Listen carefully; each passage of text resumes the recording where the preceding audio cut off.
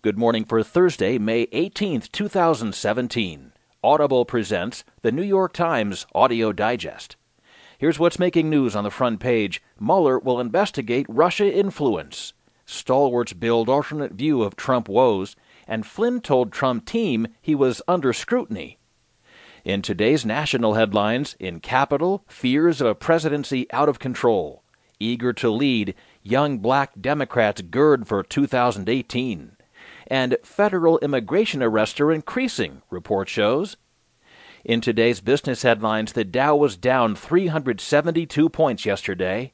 VW scandal gets closer to the doorstep of bosses. Stocks plummet as concern about Trump grows. And Ford to cut jobs as Wall Street sours on the automaker. There are more business stories ahead, more national and world news too, a roundup from the sports page, and the opinions of New York Times columnist Nicholas Kristof. Now, as selected by the editors of the New York Times, here are the stories on today's front page. The top story, Mueller will investigate Russia influence. Reported by Rebecca Ruiz and Mark Landler. The Justice Department appointed Robert Mueller, a former FBI director, as special counsel on Wednesday to oversee the investigation into ties between President Trump's campaign and Russian officials, dramatically raising the legal and political stakes in an affair that has threatened to engulf Trump's 118-day-old presidency. The decision by the Deputy Attorney General Rod Rosenstein came after a cascade of damaging developments for Trump in recent days, including his abrupt dismissal of the FBI Director James Comey and the disclosure that Trump asked Comey to drop the investigation of his former National Security Advisor, Michael Flynn. Rosenstein had been under escalating pressure from Democrats and even some Republicans to appoint a special counsel. By appointing Mueller, a former federal prosecutor who once stood up to President George W. Bush on the legality of his domestic wiretapping program, Rosenstein could ease questions about the government's capacity to investigate the questions surrounding the Trump campaign and the Russians. Rosenstein said in a statement that he concluded that it is in the public interest for me to exercise my authorities and appoint a special counsel to assume responsibility for this matter.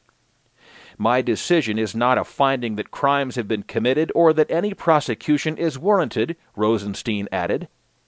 In a statement, Trump said, "As I have stated many times, a thorough investigation will confirm what we already know.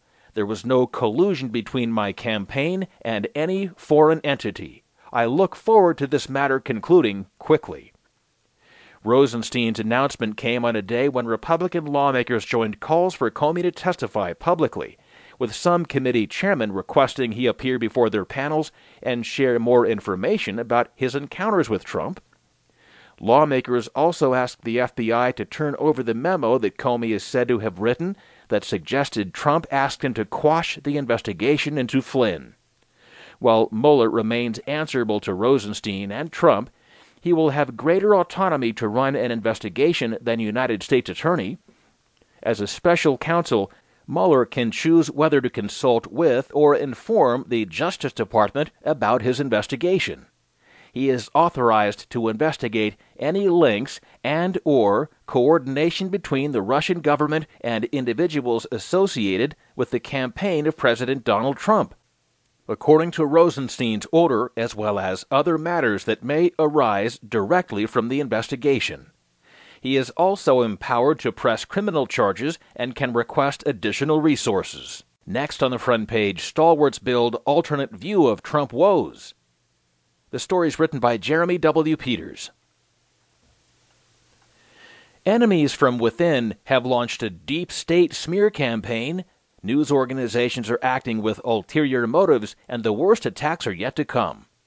Pushing back against the biggest threat so far to Donald Trump's young presidency, his most fervent supporters are building alternative narratives to run alongside the, quote, establishment media account, from relatively benign diversions to more bizarre conspiracies.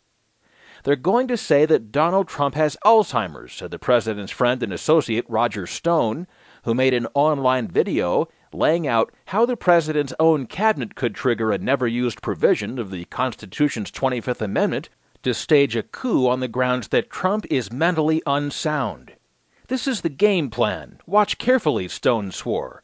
As Americans process a dizzying week of revelations about the president, his firing of the FBI Director James Comey, his disclosure of highly sensitive intelligence to the Russians, and his plea to Comey to drop the Bureau's investigation of his fired National Security Advisor Michael Flynn, Trump has found shelter on the right, where the collective judgment of the conservative media and the Republican Party so far seems to be to dismiss the allegations as fake news, shift the blame, and change the subject. Conservatives had fed stories that Trump is the victim of sabotage by an adversarial intelligence community full of Trojan horse holdovers from the Obama administration. Trump supporters see the news media and the establishment as one of those airlines dragging them down the aisle, bloodying them, said Alex Castellanos.